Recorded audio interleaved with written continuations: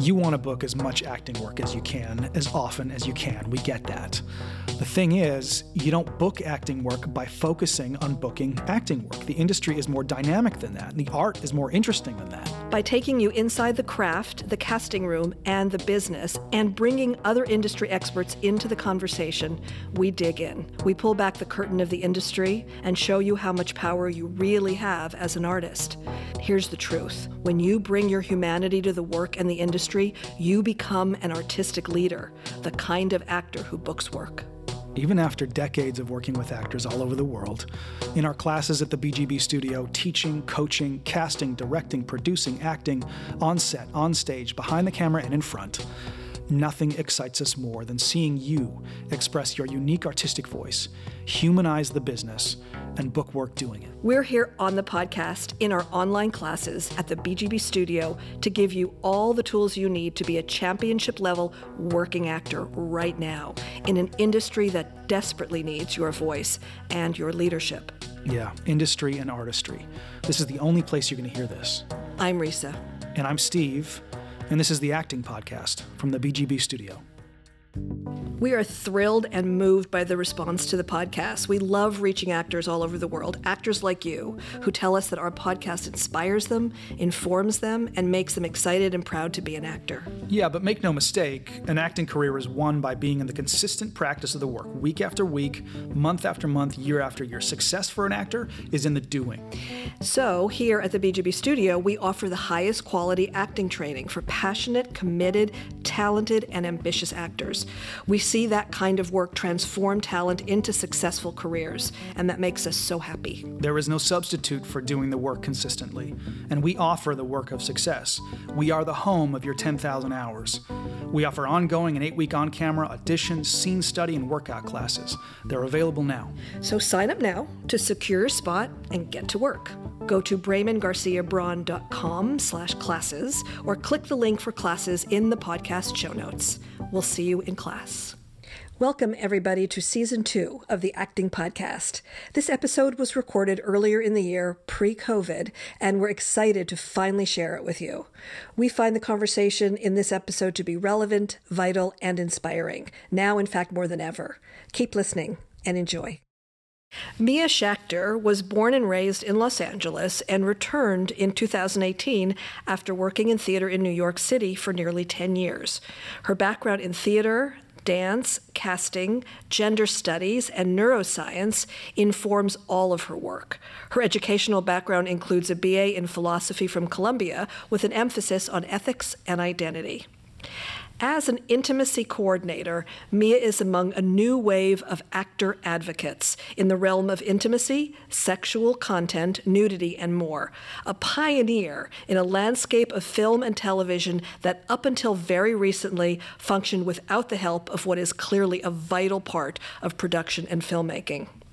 Working for networks like HBO, Netflix, and Freeform, among others, Mia's job is to attune to the needs of actors and directors with scenes that include simulated sex, nudity, and sexual content in order to make sure that everyone is emotionally and mentally safe on set, while helping showrunners and directors achieve their creative vision. She works with actors, directors, writers, producers, legal teams at studios and networks, costume and makeup designers, and production crews, negotiating everything from sex simulation choreography to nudity writers, to providing emotional support to actors in intimate situations. Just like a stunt coordinator, she helps make scenes look real and stay safe. We have also been fortunate in having Mia share her work surrounding intimacy and consent in our classes here at the BGB studio, and we're thrilled to now share her with you and the rest of the world. We welcome Mia Schachter to the Acting Podcast. Hi, Mia. Hi. Hello. Hello. Welcome to our podcast. Thank you. Thanks for having me. Thanks for being here. So let's just dive in, because I think people will want to know this. Certainly we wanted to know, what is an intimacy coordinator? 80% of showrunners want to know. Yeah. Yeah. Because they don't. Go ahead. Right. So very simply, an intimacy coordinator, just like a stunt coordinator, is there to make sex scenes look real and stay safe. In my realm, that's usually emotionally safe and less physically safe, though that does come into play sometimes, and sometimes we also bring in a stunt coordinator. And when would that be? What is the intersection? Like an assault scene, rough sex, a BDSM scene, something like that. So what I do is I mediate the power dynamic between a production and the actors. So whether that's like producers, writers, the director, I'm there to kind of buffer. I'm a liaison between the actors and the production, and I help the director achieve their creative vision while staying within the boundaries that the actor has. So often there's a bit of negotiation in there. I try to stay out of the creative side of things, though sometimes that does come up if we have to kind of make slight alterations to accommodate. I also can act as an LGBTQIA+ ally on set. If there are actors that fall into that umbrella, or if there's content around those topics. Let's see, what else? I'm an advocate for actors first and foremost, and often that means making sure, like, for example, if an actor doesn't eat before a sex scene, I can tell the assistant director that, and they will try to schedule the sex scene earlier in the day so that this person isn't hanging out until, 5, 6, 7, 8 at night, not eating. So sometimes it's just things like that. Sometimes it's things like this person, has a specific modesty garment request, and then I'm talking a costume. So it really varies.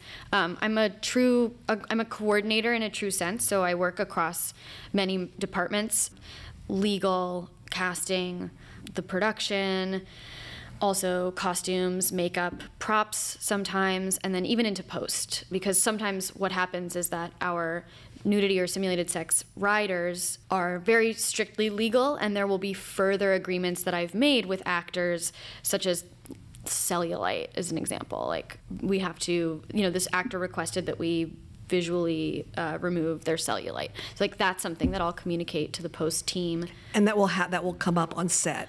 It'll come up usually when I'm talking to an actor right from the beginning. Or, I really don't like what my tummy looks like from this angle. And there'll be things like, that's not going to go in a rider because it's not a legal issue.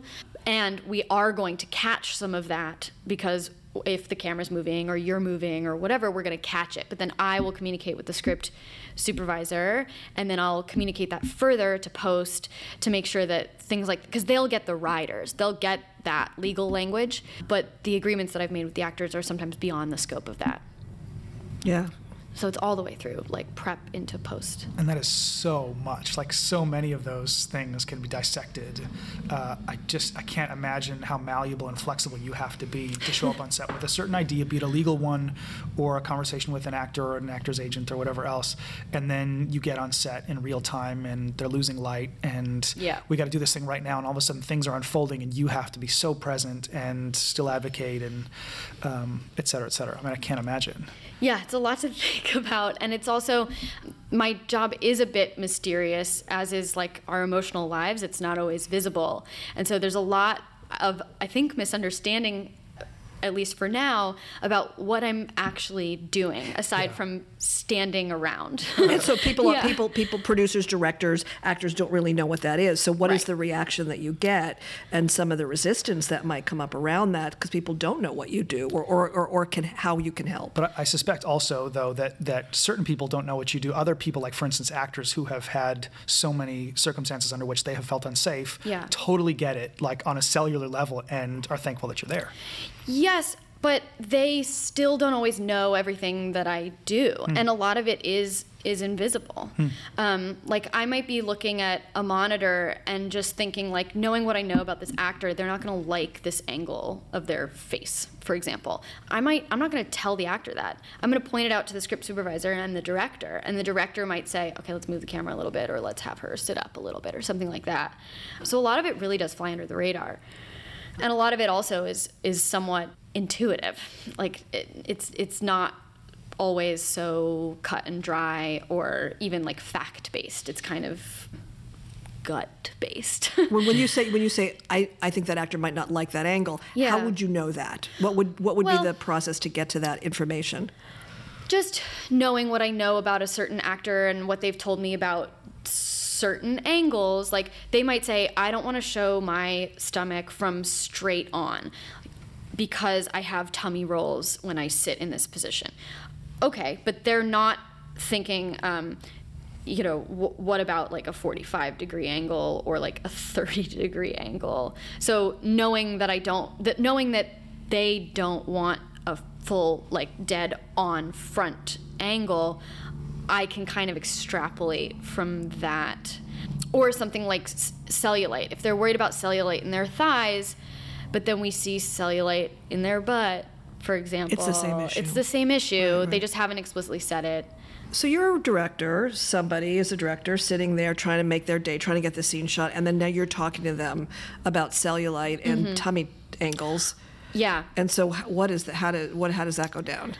So I have to kind of pick and choose. Like, there might be an instance where I see cellulite, and so I tell the script supervisor, make a note that VFX can digitally remove the cellulite, instead of saying to the director, let's move the camera. Whereas if a director is really open to it, it's also going to depend on, like, a day player versus a guest star versus a series regular. So say we have a series regular and the director wants to shoot from a certain angle, I could say to the director, hey, I know that so-and-so doesn't like their tummy from this angle, for example. And just depending on the director, depending on the role, they're going to be more or less open to accommodating, and that'll just determine who I talk to about it. Sure, that makes sense. And so how do you get hired? And as much as you just said, one of the things you said was your job is partly to mitigate the power dynamics. Mm-hmm. How does someone in power both recognize that they need this power dynamic to be mitigated, right, and then say, hey, I need help mitigating my power dynamic relative to this actor? What's in it for them, and what do they think they're getting outside of just like, let's be on the right side of Me Too or whatever that is? Yeah. So it depends on the network and the project. At HBO, it's required to have an intimacy coordinator anytime there's a rider involved, which almost always correlates to any time there's a closed set. Yesterday, I did a shoot where we had a closed set but no rider, and it was just because it was sort of sensitive, intimate content but not technically sex. So HBO hires intimacy coordinators for any show that's going to have that content from day one. It was mandated that they would be doing this last summer after it went so well on The Deuce with Alicia Rodas. So at other networks, I'm often brought in because there's an issue or kind of like a fire that needs to be put out, or a problematic person, or they're just sort of starting to think this is becoming standard, we should start doing this, and then it either comes from an actor, a director, or a producer. I'm not privy to exactly that thought process, but I can give you specific examples. I know that I was brought onto a show because a freeform show, which is Disney, and so there was no sex, there was no nudity, but they were playing teenagers. There was something of a trauma that occurred, and so the actress asked for an intimacy coordinator. They were faking nudity. It was implied, so she was wearing a bandeau and then had a sheet on over it, but she had never done anything like this in her career. Was she a kid? Was she how? She was not a minor, but she was playing a minor. But a young actor. A young actress, Yeah. and had never done a sex scene before, or nudity, or anything in that arena. And so she specifically requested an intimacy coordinator. I've had directors request intimacy coordinators, or request me, not me specifically, but me. And I've had producers also. And I think it generally comes from, producers want to protect themselves.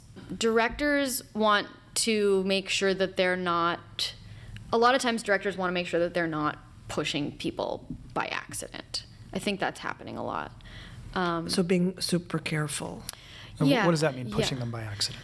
Well, I mean, if you're a director and you want an actor to do a certain thing, no matter how kind and deferential you are, it's really hard to say no to a director. It's just really hard to look a director in the eye and say, I'm not really comfortable with that. Especially if you are a new actor, or not a series regular. And I think there are a lot of directors who are sensitive to that, but also know that their specialty is not making people comfortable. That's not their forte. Right. And so they just kind of want to make sure that no one feels pressured into doing what they want. Or kind of the other side of it, I guess, is that they want, these scenes are hard to do. They're very vulnerable. And so they want to just do anything and everything that they can to make sure that the people involved are comfortable. Right.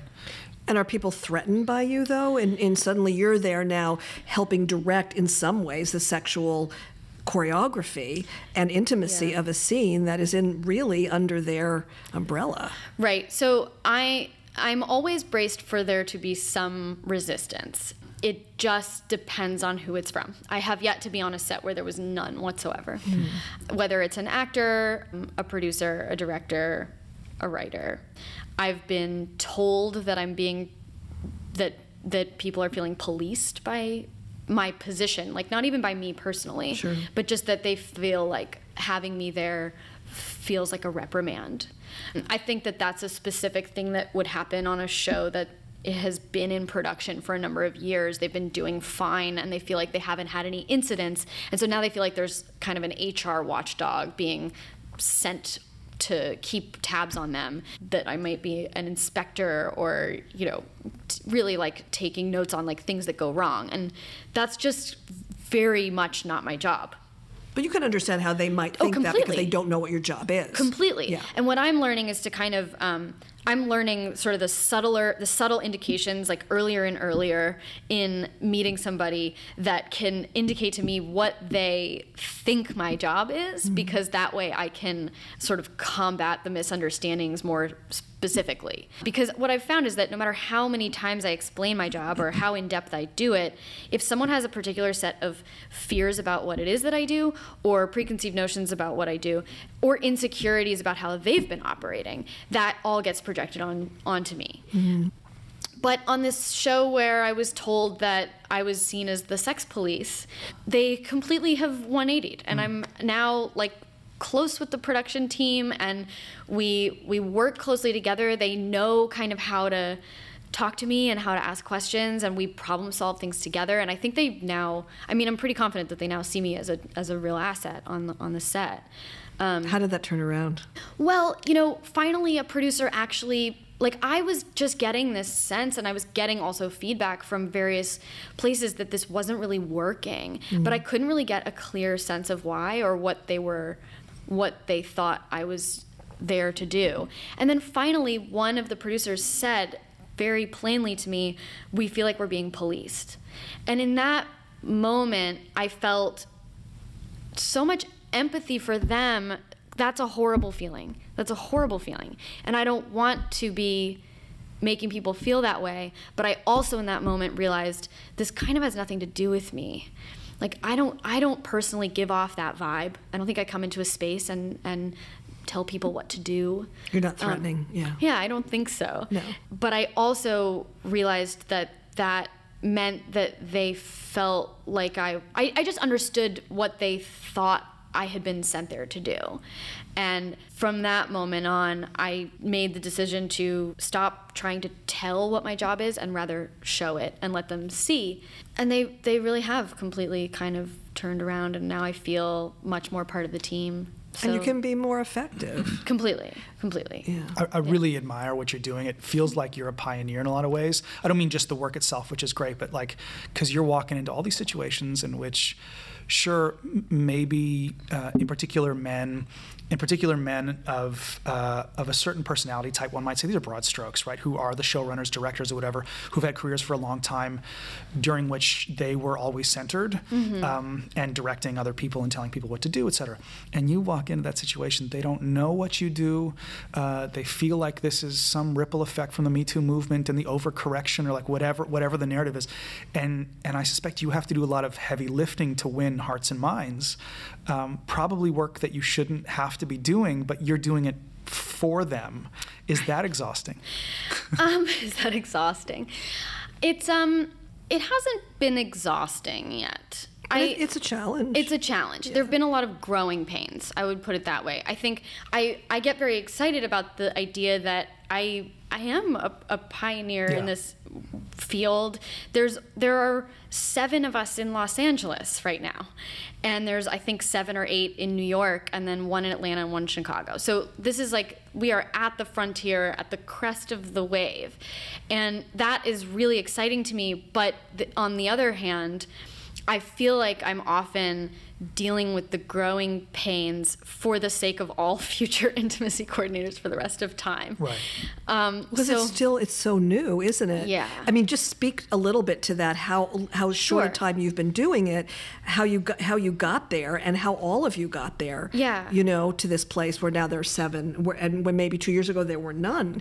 There were none. Yeah, and so that's a really fascinating journey to this thing that is now becoming, hopefully, somewhat of a standard. Yeah, and I can also maybe actually the way that I got into this might help sort of illustrate that. Yeah. So in early 2018, some of the actresses on The Deuce went to a producer and said, "We need a buffer. Like this isn't working. We can't look our director in the eye and tell him." We can't actually feel what we're comfortable with, I think, is how it sort of came about. Because you're mediating so many different conflicting interests in your head. Like, you want to give a director what they want. You want to be seen as an actor who's willing to do whatever. And you've agreed to it. You're on the show. You've read the script. So you've been hired. It's a job. Also, you spent 15, 20 years trying to get in that door and finally you're there. Exactly. Yeah. And I think actors also don't always know how much problem solving is actually available to them, which we can talk about later. But so that was early 2018. They hired a woman named Alicia Rodas, who had a stunt background in TV and also had been an intimacy director, which is what we are called in the theater world. And the theater world has had intimacy directors for 10, 15, maybe even 20 years that were mostly kind of like self-starter people who kind of, it seemed like it was kind of like in the zeitgeist, and a bunch of different people were starting to do this kind of at the same time, independently of each other in the theater, because there was so much involved in the choreography in TV versus theater is very different. In theater, you have to hit your mark, you have to hit your lighting, you have to do it the same way every single day in front of hundreds of people. But in TV, there's a lot less sort of choreography going on. But so it had been, this position had a presence in theater for many years. So Alicia had been doing that, and she had a stunt background in TV. So she started doing it on The Deuce, and then very quickly HBO mandated intimacy coordinators on every show. I moved back to Los Angeles from New York. I grew up here. I moved back from New York in March of 2018. I had been writing and directing theater in New York, very small time, and moved back here thinking I'm going to write for television. So I started this writing group with a friend, and she said, I have this idea for a romantic comedy. Would you be willing to write this with me? My idea is to write a movie about a woman whose job is to choreograph sex scenes, and she has intimacy problems in her personal life. I was sold immediately. That sounded really fun. But I also thought, is this a real job? And how have I never really thought about this? And we both were like, this must be real. Someone's doing this, right? And but we couldn't really find a whole lot of evidence of it. And just to say, that's not that long ago. No, it was a year and a half ago. Yeah. So almost immediately after we started writing this movie, these articles started coming out about this new job called an intimacy coordinator. And we thought this was so bizarre. We thought we had manifested it into reality. And so we were reading about this woman, Alicia. We were reading about how this was this new wave in Hollywood. And so we sort of had to completely restructure our movie and address the fact that this was actually the scope of this job was a lot larger than we had thought. Then I got a job in casting on The Affair, and we hired an intimacy coordinator on that show. And when I heard that, I reached out to her and said, can I interview you for my movie? And she said yes. And then I interviewed her, and at the end, my friend left, and I said, I'll write this movie, but also, how do I do your job? What can I do? I'll pick up your dry cleaning. I'll be your intern.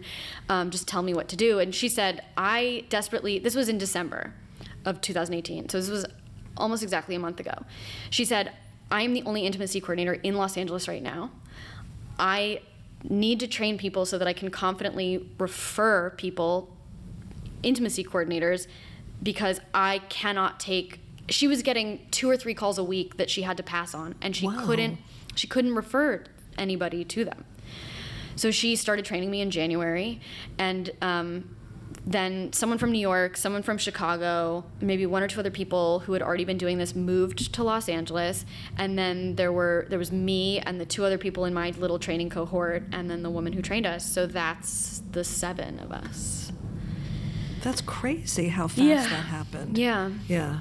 And riding the wave of the Me Too movement and consciousness and you know what I was thinking also part of this is, and part of why it's happening with such expediency is nudity and sex on screen in television with streaming platforms has changed dramatically. You know, we saw how Game of Thrones went from the beginning to where it is now, but all the stuff, like there were no rules, there was no sense of what that was, just more sex, more nudity. It wasn't just the old paradigm of Showtime doing softcore porn with those people who weren't really actors, or if they were that whatever the kind of actor. But that's like, that happened so fast, and there was no way to meet that. Yeah, I mean, I think this job is sort of perceived in 2 different ways. Like I told you about being seen as like the sex police, but it also goes the other way where people think now that we have an intimacy coordinator, we can go so much farther. Wow. Yeah, and that is sex it up. Right. Mia. Yeah. I mean, I don't necessarily have a problem with that. I think that, you know, if we're making art, we have to be careful not to make it gratuitous. Like, no, not sex for the sake of more sex. But if we're actually using it to explore character developments and relationships and like who these people are and what their history is, if we're actually going to get into that, which I don't think we've seen so much of in television. Normally the sex scene on a show is, you know, the lighting changes and there's like fog in there, and then all of a sudden you're seeing, oh, these people have sex with each other, and then you like cut to the next scene in the kitchen or whatever. Whereas I think if we want to start using intimacy coordinators to kind of push those boundaries, then let's have conversations about what this person's sex life actually means in a more holistic sense for who they are and how they relate to people and how they express themselves. Yeah. So you talked a while ago with us about how your feeling is that if you're there, a director can get take 4, take 1, because you're doing the facilitating of creating vulnerability and helping to create intimacy, creating a time signature within which everyone feels free to solo, and so they're more relaxed. Yeah. Describe that a little bit more, and just so we want people to understand the benefit of how this. to help. Mm-hmm. So because it feels like there's 2 elements. One is the perpetuation of this stuff, like from the power structure, because the bean counters or legal team is trying to save their ass, so they don't whatever, right? That part of it. Then there's the actors and people who have historically not had a voice in our industry are feeling more agency than they have before, perhaps as a result of the Me Too movement also, which is helpful for them. So how do you explain to the power structure that this is better for everyone? Yeah, more efficient. So, I mean, I've seen it happen, that if I come in and I have the 2 actors in a scene talk about where they're comfortable touching each other beforehand, and they get really specific. I mean, we saw this in class where it's really common that I try to start these conversations, and one actor will say, anywhere is fine.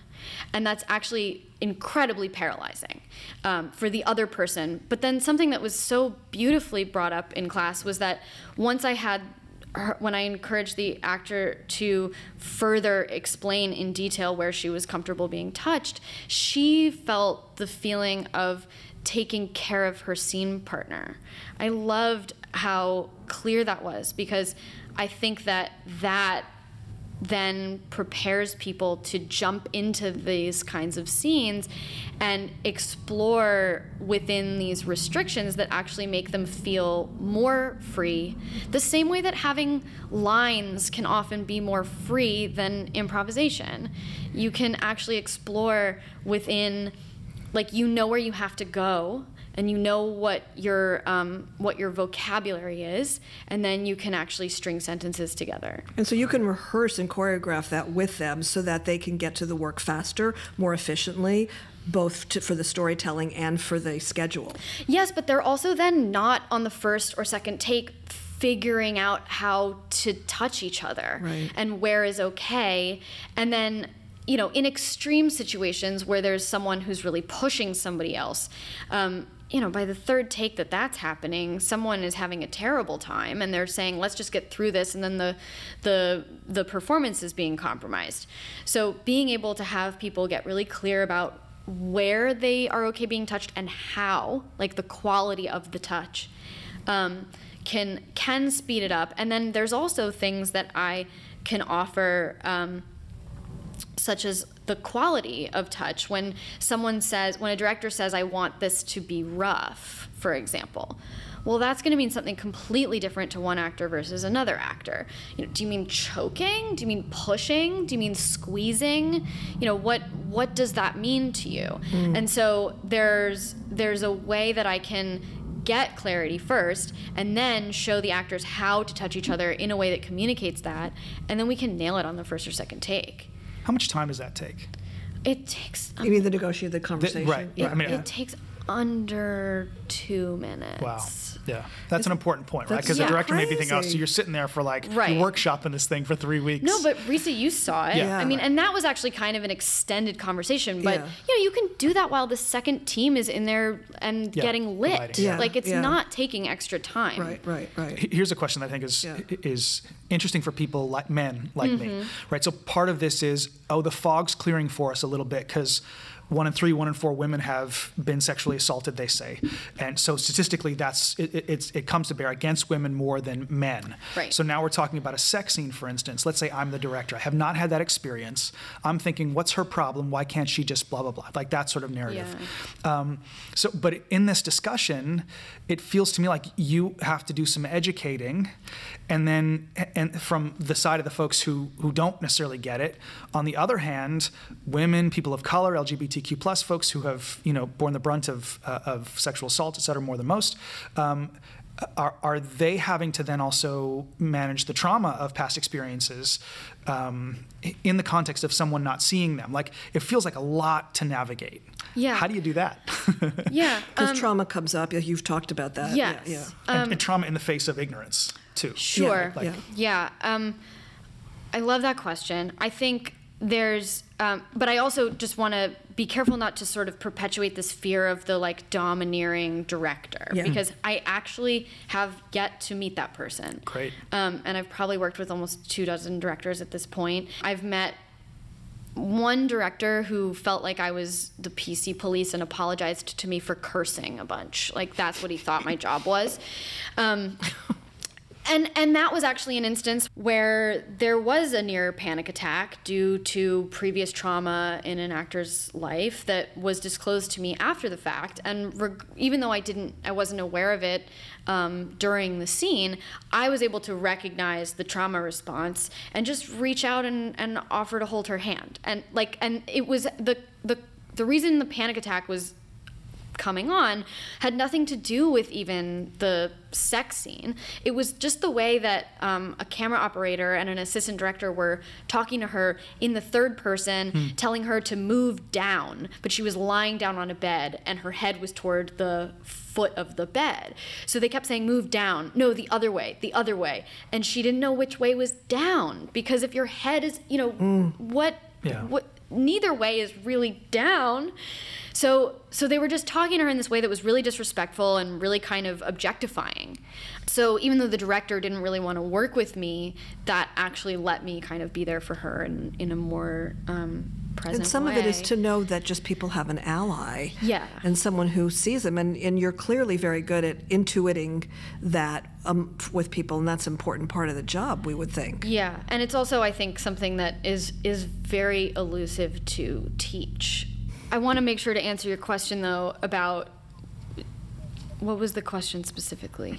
I don't know that it was as specific as I wanted it to be. Trauma, but just to deal with trauma's the fact. going to come up, and also the ignorance of, I don't get this. I don't know, I don't understand your trauma because it's not my experience. Yeah, I mean, sometimes because of my role, there's a little bit of power for me to just say, hey, I'm going to be looking out for a trauma response. If someone shares something with me, I can say that to a director, and just without disclosing any information, I can say, just so you know, and I have said this, just so you know, if I call if I ask for a break, it's because I'm seeing a trauma response, which I've been asked to look out for. That's the only reason I'm gonna stop anything. And typically they just say, okay. Yeah. I mean, how are you gonna argue with that? Yeah. I mean, that would be ridiculous. But I think it's interesting too, though. I just want to say one thing about it, because just to tell our audience that you were in class with us recently, and again, will be to help us through. We'll talk about class and some of the things that come up. But sometimes it is the case of a woman, and we'd love you to talk to that as well. Someone says, yeah, I'm good. Right. Like this particular actor said on Saturday, she goes, yeah, I do this stuff all the time. I'm good. Right. But the guy was terrified. Right. Like, so, and it was a whole other, and yet I watched you work with her and bring her to a place of acknowledging A, vulnerability, and B, the fact that she was actually taking care of him because he was so scared. And then she felt relief because of all of her past history being brought to that and his ignorance or vulnerability. Yeah, so something that happens, and I don't at all mean to project this onto her, but I just, very generally speaking, a lot of times that thing of like, I'm fine and anywhere is fine is a way that we don't state our boundaries. And sometimes it's because we don't know our own boundaries, but also sometimes it's from trauma.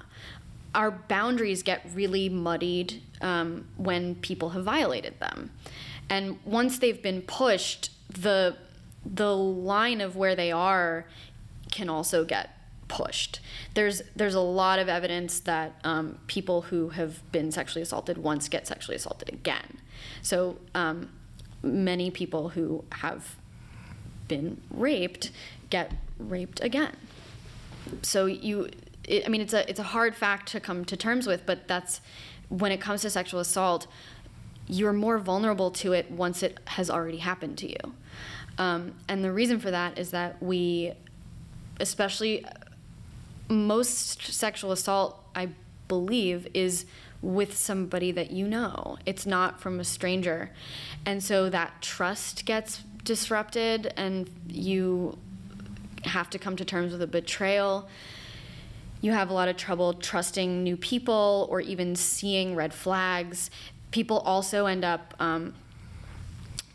sort of self-medicating with really self-destructive behaviors, substances and things like that, and people who are not necessarily really good for you or grounding.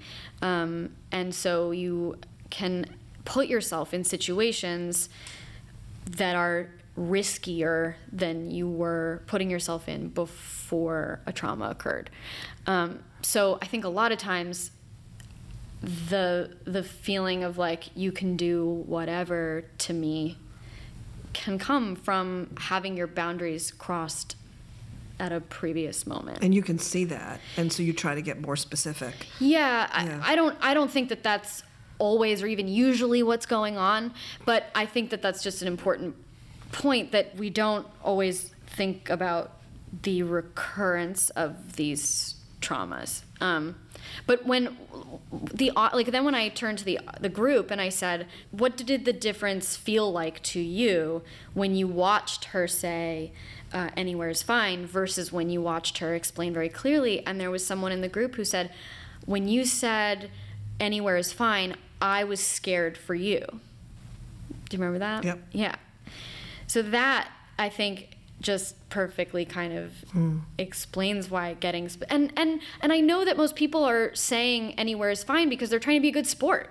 They're just trying to be flexible, but it's actually not helpful, And the same way that, like, in an improv scene, to an audience, it looks like this is completely unstructured and completely random, and these people are frightening geniuses who pull these stories out of thin air. But really, when you take an improv class, you start with these really little baby steps. You get comfortable with the rules, you build trust, and then improv is pretty systematic, and you also learn to trust yourself because you're working within a framework.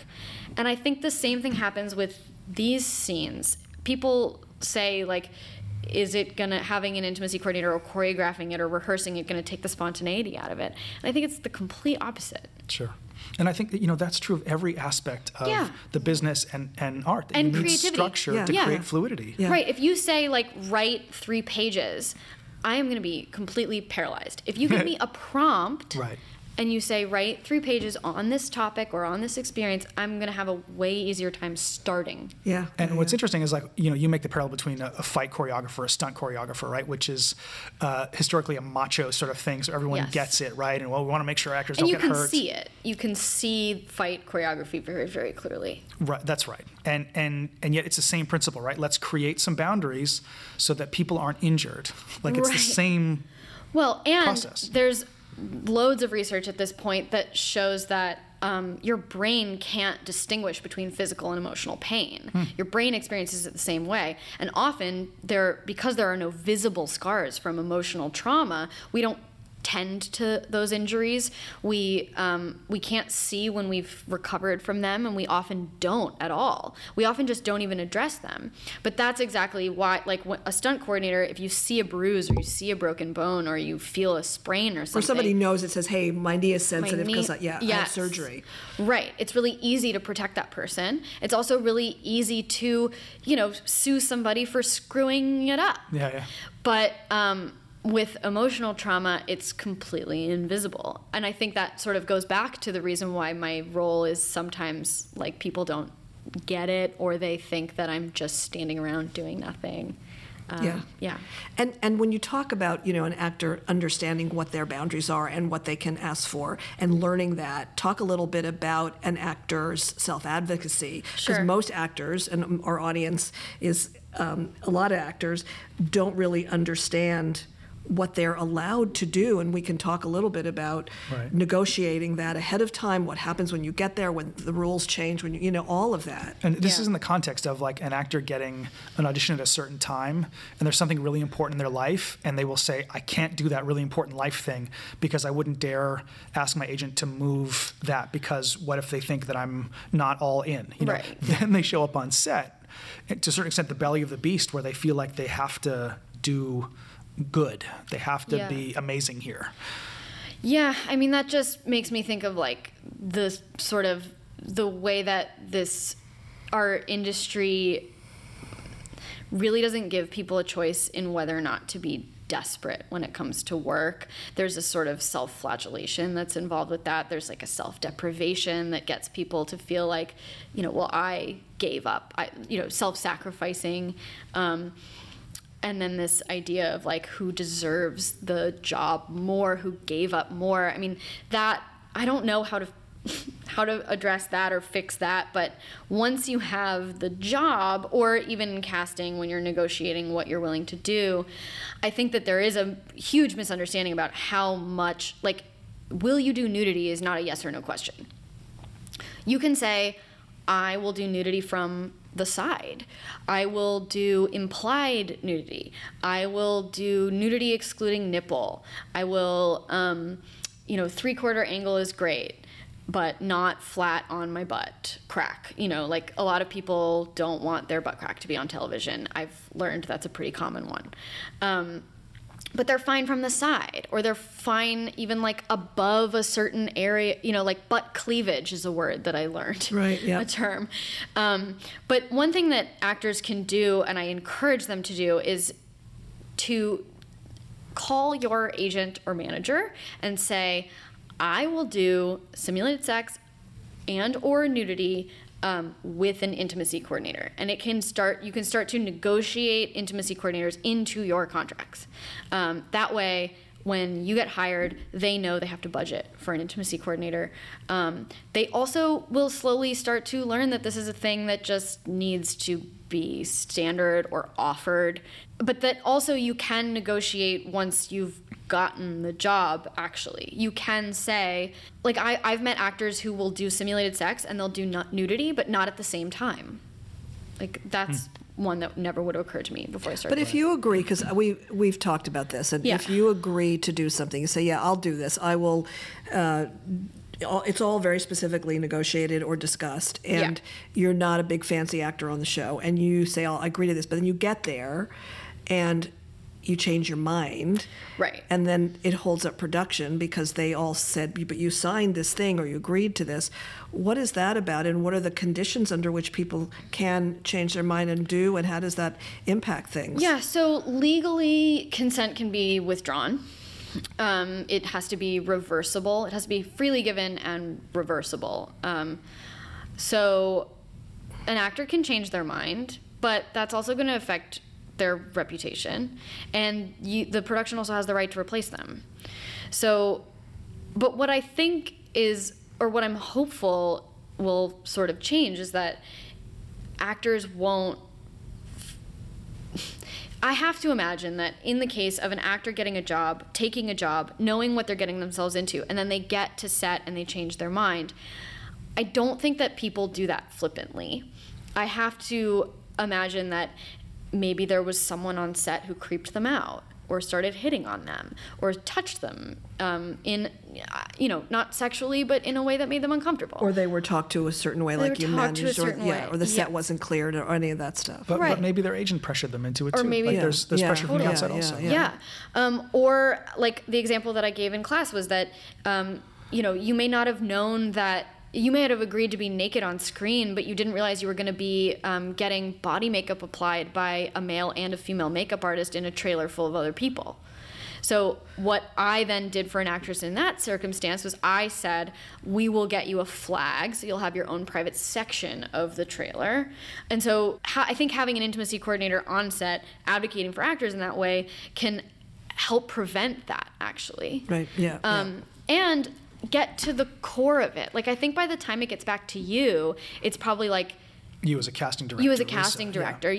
It's probably like it's probably pretty out of context, and you're not getting the full story. Well, I mean, I had an incident where somebody agreed to do upper frontal nudity. It was all very clearly organized and cleared. She was there as a day player, a one-day guest, and she got to the set and she got scared. She just got scared. Yeah. And there was nobody there to advocate for her, but nobody was doing anything to her. She just arrived. Right. And then when she was handed her contract and the sign, because I got stuff signed ahead of time, I learned, this was on Masters of Sex, and I wish you had been there all those years, because I would have made my job a lot easier and a lot of other people's, even though that was a wonderful show in terms of people taking care of each other, and it came from the top in terms of the showrunners and also the stars of the show. But there was a lot of sex, and there was a lot of simulated sex and a lot of nudity, and that was part of the point of it. But then someone shows up and she says, I'm scared, I'm not going to do this, and she just shuts down. Right. And the part was insignificant, in some ways, and I got the call, she won't do this, talk her into it, or get us another actor. She's supposed to be shooting in 2 hours. And so I tried to renegotiate with her, but she wouldn't have it. Mm-hmm. And she just got scared, and there was no. Now, you might have been able to have changed that, or you might have had to have said, you know what, this is what it is. She's changing her mind. It pissed me off because I had to stop my day, find another actor, get them to the set. Her people demanded she get paid. And on and on. And so, but I wonder whether, as a culture change, which is hopefully what you're advocating for, right? That actor, it can start from that actor asking these questions, which are so important that I would never think to have asked, over various things beyond just sex and sexuality. Sure. When I was pursuing an acting career, like, what am I comfortable with? Right. Like, largely you shut your mouth and you go where you're told to go, because if you don't, then it won't work in this industry. She didn't have any self-advocacy because she didn't know that she could. So that question then is, without an intimacy coordinator, like, let's say as you're a co-star on this show and you're treated as such because you're feeling the hierarchy coming at you, you're not really being considered as much as the other actors. What sort of advocacy do you have, knowing that actor's probably going to feel like they can't rock the boat too much, or they'll be replaced? Yeah, I mean, I just wonder if, in a very basic way, if she knew that the set would be closed, for example. Like, a lot of actors don't know that. Or even know what a closed set is. Or know what it is. And there are some definitions. There's different closed sets. Right. And then there's a closed set where it's closed, but then everybody's watching on monitors in other rooms. Right. Like, is that really closed? Right. And does closed mean nobody there except absolutely essential personnel? Who are the essential personnel? Right. And how are they engaging with you? How are they? I mean, I just watched a cameraman yesterday say to a day player, lean forward, no, less, more, less, okay, that's what you're going to do. And who the hell was he to say that to an actor, let alone in that tone? Right. And this was not, I wasn't even involved in this part of the scene. Right. So I was kind of witnessing this thinking like, where does my job end? And where can I, and he and I are kind of friendly. So I was kind of thinking like maybe next time I sit down with him at lunch, I would just see how I could sort of broach this subject, but it's certainly outside of the purview of my job. Yeah. As an actor, I remember, and I only remember it now, and I shirked my responsibility, or was ignorant of my responsibility to advocate for these women. But there's maybe 2 or 3 instances when I pursued an acting career where there was a woman who was on set who was either going to be partially nude or in lingerie or something. And I remember clearly the walk in with the robe onto set. And in my head, I'm sort of seeing it differently of like, realizing how much armor was required to do that in front of the entire crew, all either looking or pretending to not look, but looking. And mostly men. And mostly men.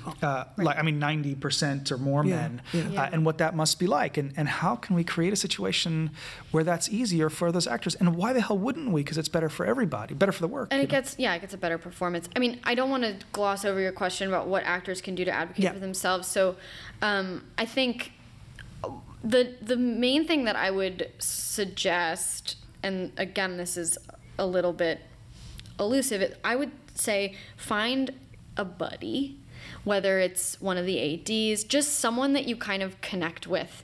And that's, again, going to be checking in with your gut and your intuition. Who is making eye contact with you? Who seems to have a demeanor and a warmth on this set? It might be the costumer who has your robe. It might be the person who's doing your hair. It's going to be somebody. And just kind of identify that person as your, like, comfort rock pillar. And if there's no intimacy coordinator, that is. But okay, so I had an instance on our show last week where we were doing a scene in a brothel, and so there was a bunch of background actors who were doing nudity, low on the totem pole, and I hate saying that, but that's how it's structured. That's the hierarchy. But my job was to be there for them. So there was an AD who was known for his cold and brusque communication style. And I got a text message from this actress saying, I'm feeling very kind of kicked around and not really heard, and I'm not feeling super comfortable. You've been great, but this and this and this. Where were you at the time? I was on set. Okay. So I found her, and I just was able to say, like, this is not you. She said, hey, it's me, the troublemaker from yesterday. Just feeling really awful about her position. And I said, you're not a troublemaker. I'm very sorry that you were spoken to that way, and you're not the only one, and this had nothing to do with you. So I don't want you to feel like this was, that you were singled out for this. And then I think she felt more comfortable to do what she had to do because really, more than anything that I said, I think it was that a connection was established. I think that was really the and she could express point. herself. And she could express, and I yeah. listened to her. I mean, I don't think that it takes a whole lot more than that, but I also kind of looked around this set and I loved this crew. Everyone on this crew and in the cast was phenomenal, like from the top down. But I really don't know who else could have done that. Just, and I'm not tooting my horn. No. Why couldn't anyone have done that? Because there just wasn't another person who was going to open that space for somebody with warmth and with the intention of making them comfortable. And also, they're busy. They're busy. And also, everybody's got a job to do, Yeah. and it's the last thing they're going to think about because there's not an awareness. So how can an actor advocate for themselves and say, I'm not a troublemaker. I just want to be comfortable, and I want to be, to be able to do my best work for you, to be able to say that, so that I am available to the work. This is what I need for my comfort level, and to know that they can do that, and it's to be able to say, I can work more efficiently. I can be more present. I can do stronger, better, more emotionally grounded work if I'm in a situation here, rather than where I'm comfortable and where I'm taken care of, rather than feeling like I'm a troublemaker or the squeaky wheel or the difficult person. And once again, here, so go ahead, please. Or being like shepherded around like cattle in the instance of a background group. Right. And again, to that point, I was going to say the same thing, that like here you are again, kind of transcending the existing power structures in the scheme of things, in the interest of getting this shot so you can make your TV show. Yeah. The background performers are not as essential, so says the conventional wisdom, to that. So like the focus is on the lead actors and then the guests and then the blah, blah, blah. And we're filling in the background with the background performers. So their emotional needs won't be considered perhaps at all. Yeah, right. Well, I mean, yeah, they're all their comfort level, and I've seen that happen. And certainly, it's not that people are behaving badly; it's that they just are not aware of it. So, I've had so many instances on Masters of Sex, for example, where it hadn't been thought through, and suddenly, but there's people humping in the background naked, and they wanted plump bodies, and so we've got two people, and that they didn't know. They agreed to do this. I had them meet each other ahead of time. They even went out for coffee so they could say, we're going to be doing this together, which I just orchestrated because I knew that was going to be challenging, and I knew both of them. But when they got there, they didn't realize they were going to be far in the background doing it for humor's sake. Right. And nobody had, and when I, and I got the call, like they're both really uncomfortable. And when I got to the AD, who I knew well, who was lovely, he said, truthfully, we didn't really orchestrate this shot until just now. We didn't know that was going to be the case. And I said, please, somebody do something. Help them understand why they're vital to this shot. Yeah. And they did. And they took care of them. But it needed you to be there. And they didn't know how to speak up for themselves. And they were so scared. They literally physically clung to each other because they were so scared and humiliated by what they were. They said we were furniture in the far background. Right. I think that.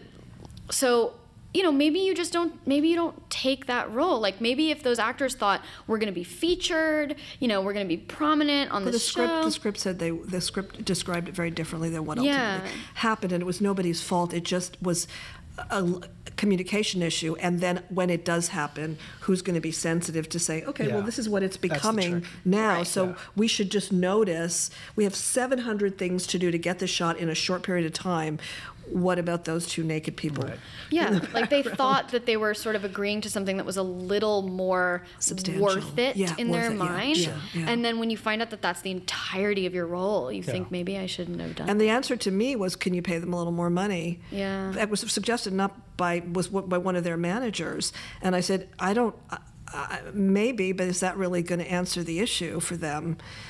On the other hand, like I said, I've gotten frustrated with actors who would come into a casting session and I would say, are you comfortable with this? This is what the role requires. I need to know before you even audition or right after the read, so they're not thinking about that. Mm-hmm. Yes. Then, they're like, so we're sending you to your stuff to the producers.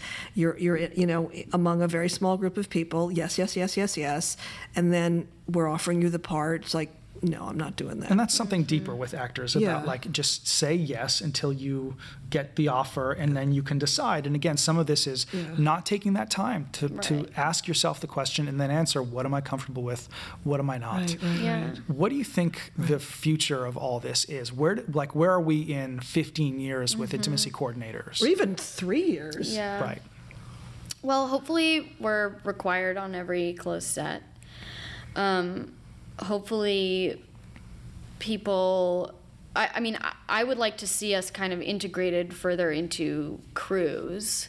I think right now it's a little bit weird because our job is to come in and make people comfortable, but often we're brought in like on the day when you're gonna, and I'm meeting you today and I'm gonna be watching you have sex on camera. Right. And I also see no two intimacy coordinators are alike. So, the same way that you have stunt coordinators who have a specialty in fire or cars or sword play, you're gonna have intimacy coordinators who specialize in BDSM and kink, and intimacy coordinators who specialize in LGBT plus issues, and race and gender also. Race and gender, sure. and sexuality spectrum, gender spectrum, or people who work with minors when it comes to not simulated sex or nudity, but kind of content around this kind of thing. Like, we're each going to have our own specialties, and I would like to see, because right now I think the way that it's working is people are like, we need an intimacy coordinator, period.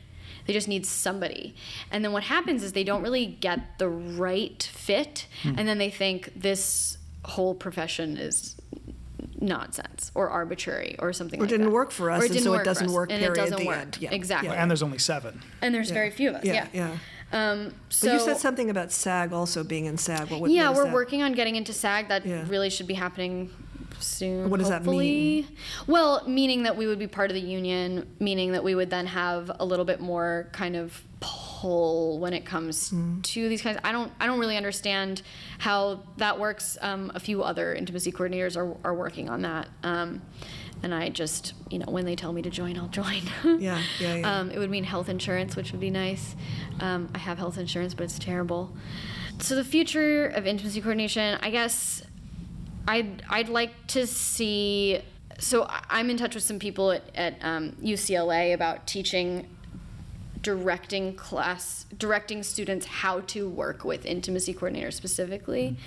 I think that kind of education is necessary, and I also think that I would love to see more integration of my job into the show, and more of the stuff like what we did in class. If I could do that stuff with actors on TV sets, or even with entire crews, I think that would be huge. Of course, there's no time really budgeted for that, but I'd love to see that. There could be. I mean, we all on every job have to go to sensitivity training and and sexual harassment training. Yeah, that as well. we all have to do that. Yeah. So if and sometimes it's very tedious and it goes on for hours. Right. People talking at us. So if there could be half an hour of couple exercises like you did with our class, that you're doing with our classes, it would be transformative. Yeah. I think, and maybe it'll be so. Who knows? Yeah. Can we just talk a little bit about class, because we are seeing that a lot of the work that we advocate for in class is that people be vulnerable, right, that they be present, that they be spontaneous in this place of discovery, and things come up that are.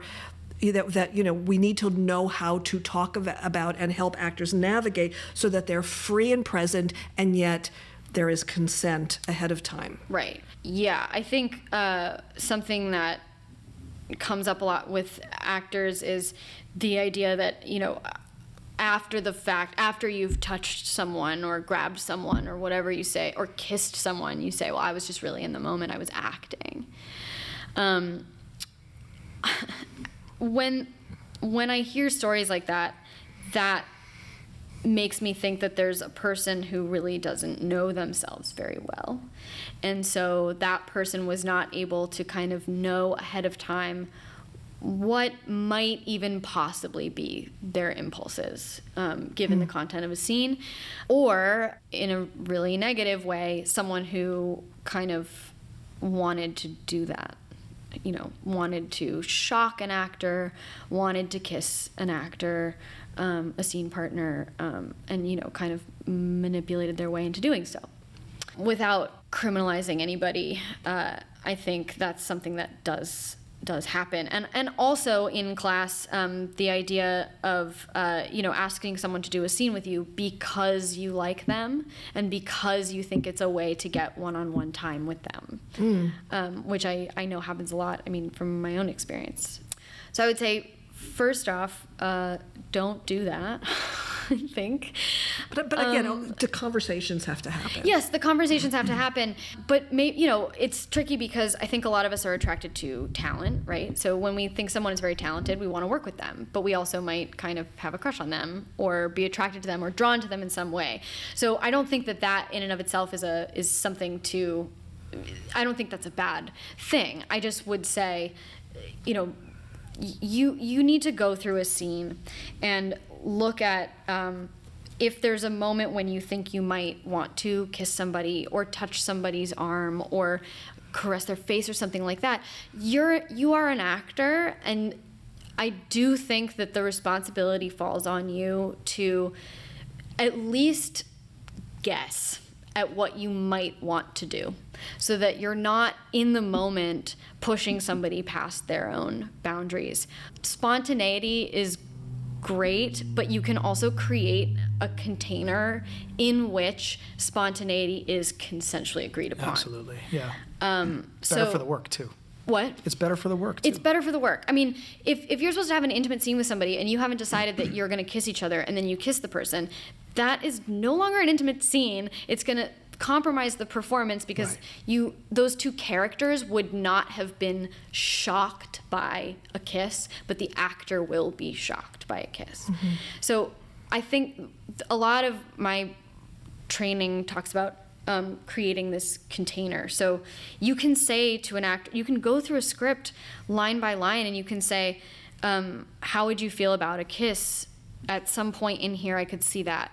I could see myself having that impulse.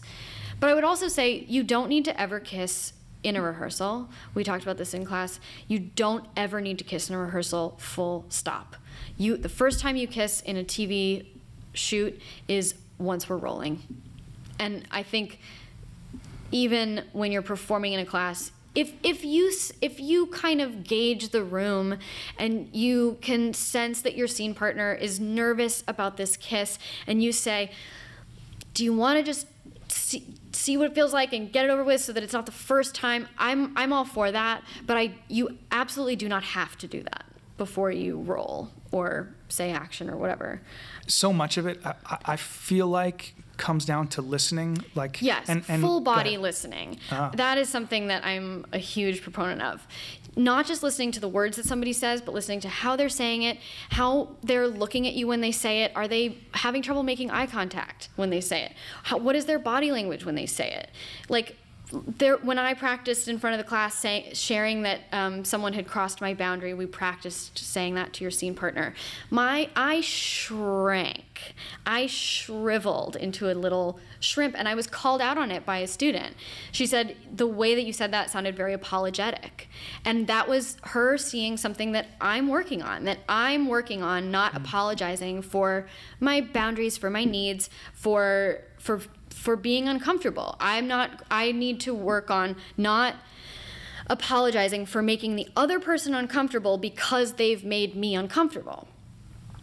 Could I just say that I loved so much that you were working on your own stuff as a teacher. I thought that was so vulnerable and so brilliant, and I think you got a lot of people responded to you because you were able to recognize your own process, and that's huge. And I think that that's a real gift to be able to give. We have to remember that we're not like magicians here. We don't know everything. We're all figuring this out together. Yeah, and I'm not I haven't done 100% of the work. I don't expect to ever be able to achieve 100% and then get past that point and feel like I've got this under control. But to see you in process and to see you aware of your process was very much a lesson. Yeah, it actually made me very emotional, and even talking about it right now is getting me a little flustered because it is something that comes up for me a lot, and I'm learning to recognize the ways that I do apologize for myself with my body language, without the word sorry, but by saying, I just need this, or could I maybe, phrasing things as a question is often an apology. I've caught myself, I have a ton of dietary restrictions, so every time I talk to a server, I have to come at it from a place of establishing trust with a stranger. That's something I have to do every single day of my life, and it's not just emotional trust. I mean, it's my life and my health, and will I feel okay today? And I've caught myself, I always I fiddle with my earrings, with my jewelry, with my hair, while I'm saying to them, I can't eat these things, and could you help me, and da-da-da. And I'm trying to work on not scrunching my shoulder, just stating these are my needs, and it's not It's because I think it's also very unattractive. Like it's easier to want to help somebody when they're confident in what they need. It's really hard to want to meet someone where they're at when they themselves are kind of unsure and apologetic of what it is that they need. You said this thing the other day, and I want to just say it back to you because I wanted to say more about this. You said being confident is an ethical mandate. Yeah. Oh shit. Yeah. I love that. Yeah. Yeah. That's something that's been on my mind for a couple years now. I think it's something that became clear to me because what I was finding was that when I got insecure in a conversation, my inner monologue became totally self-absorbed. So if I said something that I thought was stupid, for example, I would stop listening to what the other person was saying, and I would get totally in my head about, I said this dumb thing, and how do I make it up? How do I fix it? And I have to prove to them that I'm actually smart and all these things. And then I would come back to the conversation and realize that I was completely ignoring the other person. I was completely not listening to them. I wasn't present. I wasn't even really being honest. I couldn't honestly react to what they were saying anymore because I was getting so self-absorbed. And so I trained myself to, when I start to have that kind of insecure spiral, just say, in order to be a good person right now, I actually have to muster up this confidence because that's what's going to keep me grounded in this moment and present and available to this other person. And I also have noticed that when we get insecure, that's when we start to feel feelings like jealousy, resentment, blame. We judge other people. We even pity other people. That's a form of judgment. We start comparing ourselves to other people. Like, those all are really terrible feelings, and they make us really vicious to other people, and they come out of insecurity. So whenever I'm starting to spiral into this insecure place, I just try to remind myself that in order to be the person that I want to be ethically and morally and for other people in my life, I actually have to be confident, and I don't really have a choice in the matter. Wow. I think one of the really important things in all this, apropos this discussion of you also being in process, is that this is super messy, and there isn't, how do you deal with intimacy in a sex scene on set? You do X, Y, and Z. Like, it's, and we find this at the studio, right? Like, in class, we've done the work of trying to see through our own fog of privilege and whatever else and create more and more space for different and unique folks to express their vulnerability, it creates these beautiful train wrecks of, well, actually then that thing that we've been doing in acting classes for 40 years in America doesn't work for me anymore. Yeah. And then the whole studio has to adjust, or the thing which is great. That's exciting in a moment when somebody loses their shit is actually not okay because it's dangerous or invasive or putting someone into a trauma response. And I'm getting all, this is exciting because I like that kind of work. Right. I have to be mindful of how to manage that. So I think what we've learned then is to not necessarily say, okay, this is what you did right or wrong, this is the right answer, wrong answer. But someone that said this to us a while ago, it's not the thing that happens, it's how you recover and how you grow and create more space. So I think just living some of these questions and the messiness of this, I think, is important because it creates more space. Yeah, I think, are you guys aware of the sort of philosophical idea of the difference between freedom from and freedom to? Go ahead, please. So freedom to is freedom to, express myself, freedom to, I don't know, live a healthy life, freedom to have love and all these things. Freedom from is freedom from oppression, freedom from fear, freedom from danger, things like that. And sometimes those things are in conflict. Like, if I want to be free to express myself, but my freedom to express myself hinders your ability to be free from oppression and hate and vitriol with free speech, for example, I can't call you a bunch of expletives and slurs about your identity because that doesn't leave you free from oppression. and it is traumatizing to you, free from trauma. So that's when I then have to kind of mediate my freedom to free speech, so that we can both be free. And neither one of us ends up feeling oppressed. So I think like that's kind of where we are at right now, is we're kind of changing that a little bit. When we talk about, like, directors forever have been free to get the performance that they need, period. Actors have not been free from trauma and free from danger and free from risk. And now the power is shifting to more of a balance. I wouldn't say that the actors are now in control, right, but I'd say that directors are no longer free to do whatever they want. They now have to contend with actors' freedom from all these horrible things that have been happening. And somehow, hopefully, we meet in the middle and find a creative way to tell the story. Yeah, and I think we're doing that. I mean, I had one director recently say, "This is the shot that I need." And I sort of thought, don't you want to be a little more creative than that? You know, like, you really need this one shot to feel like you're getting the story that you want to tell? I don't really buy that. Yeah, well. Did you say that?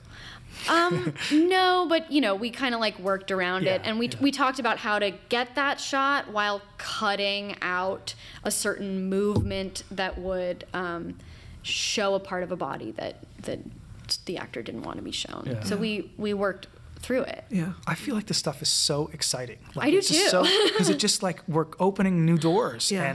And like, what is it on set now, even creatively, when more people are included in the process and more people feel safe to go deeper? And I mean, that's really exciting. There's awareness, there's collaboration, and talk about freedom. There's real freedom in that. And it's going to be difficult for some people. So we're talking about some of the obstacles and the difficulty in it. But as you said, you can tell deeper, bigger stories that include intimacy, sexuality, and even some challenge of aggression in that, in safe and aware ways, and that's extraordinary and necessary. Yeah, and you asked me about the future of intimacy coordination. I would love to see intimacy coordinators brought in even earlier, like into writers' rooms. Baby. Yeah, I mean, to talk about, because then I can say, hey, you know, okay, if you want to do that, let's get really specific about it. Because so often in the script, what it says is, and then they fuck. Yeah. And then it's my job to be like, what position? You know, just the basics. Yeah. What position? How do you want to shoot this? But also, like, what are they dealing with today? You know, like, and I see it because I come from a writing background. Like, that's just a missed opportunity to get specific. I mean, you're giving these people actual words to say, and then when it comes to the sex scene, you're like, and then they do it.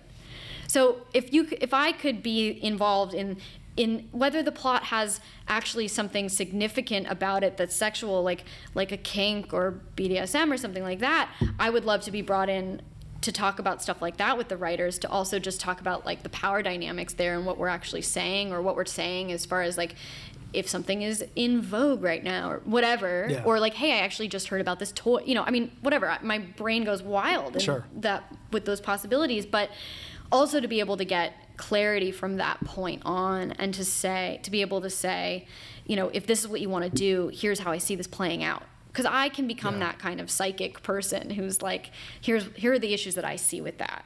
And then being able to talk to casting and to be able to say, like, I'm familiar with our crew, I'm familiar with our producers, and I'm familiar with these directors, and I'm also familiar with the series regular that this person is going to be with. And then I could say to casting, you know, here's what I think you need to be asking these people in the room, so that you're getting really, really specific about it. And also get specific about what the action is, not just, you just have them, you know, simulate masturbation, and let's see how what their faces look like. Right. And, oh my God. Yeah. There's like so much left out of that. So much left out of that.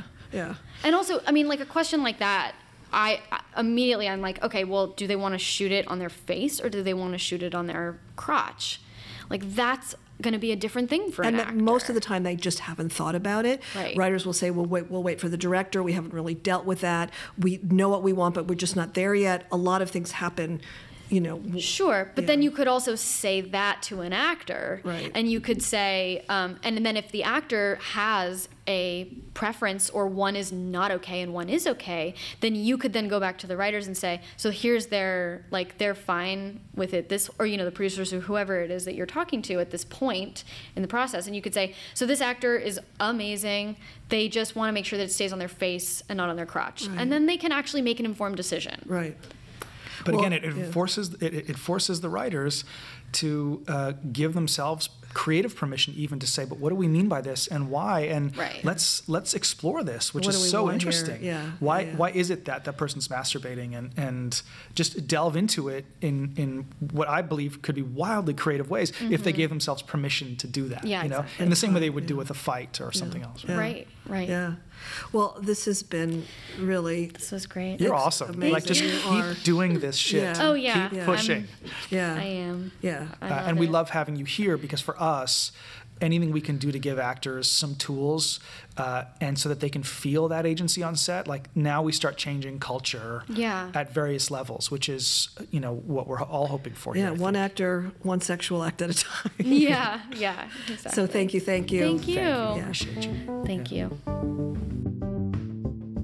Finding and maintaining success as an actor requires intense focus in your acting work. It's a consistent practice. But in a business this dynamic and this fraught with emotional landmines, achieving your goals also requires addressing specific elements of your career and your life. To be successful, you have to take a long look at what you want your career to look like and what practical daily steps you're taking to get there. And you have to be taking responsibility for the mental and emotional roadblocks that keep you from success. So to make sure the work gets done, we offer career coaching and life design coaching. It's via Skype and Zoom for actors all over the world. In our career coaching sessions, you'll find ways to let go of guilt, doubt, fear, regret, and powerlessness. Embrace your gifts and come up with strategies to realize your projects, to network effectively, to engage with your representatives successfully, and to make money doing what you love. Together, we will turn the energy of frustration into the energy of doing and creating. In life design coaching sessions, you'll come to a deeper awareness of the emotional and mental blocks that stand in your way. You'll change your relationship with those blocks, and then we'll tailor a doable, daily practice that creates positive change in your life. It's awareness to intention to action. It's about removing what's in your way and creating presence and power in your life so you can show up for yourself and your career. So to schedule a career coaching or life design coaching session or a series of coaching sessions, go to BraymanGarciaBraun.com/coaching or click the link in our podcast show notes. And if you use the promo code PODCAST, you get a 10% discount on your first session.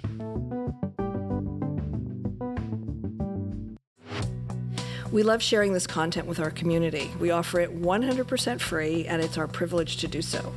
If you're loving this podcast and are interested in offering something in return, go ahead and subscribe to the Acting Podcast. Then find us on Apple Podcasts or wherever you like to listen to your podcast and leave us an honest rating and review. Your words will help us bring this work to even more actors and artists around the world. Thank you so much for listening and for being here with us. We love how this community shows up for us and for each other, online and in the studio. Come visit us online at thebgbstudio.com. Jump into a class with us. We're here to get you into the kind of shape necessary to be successful.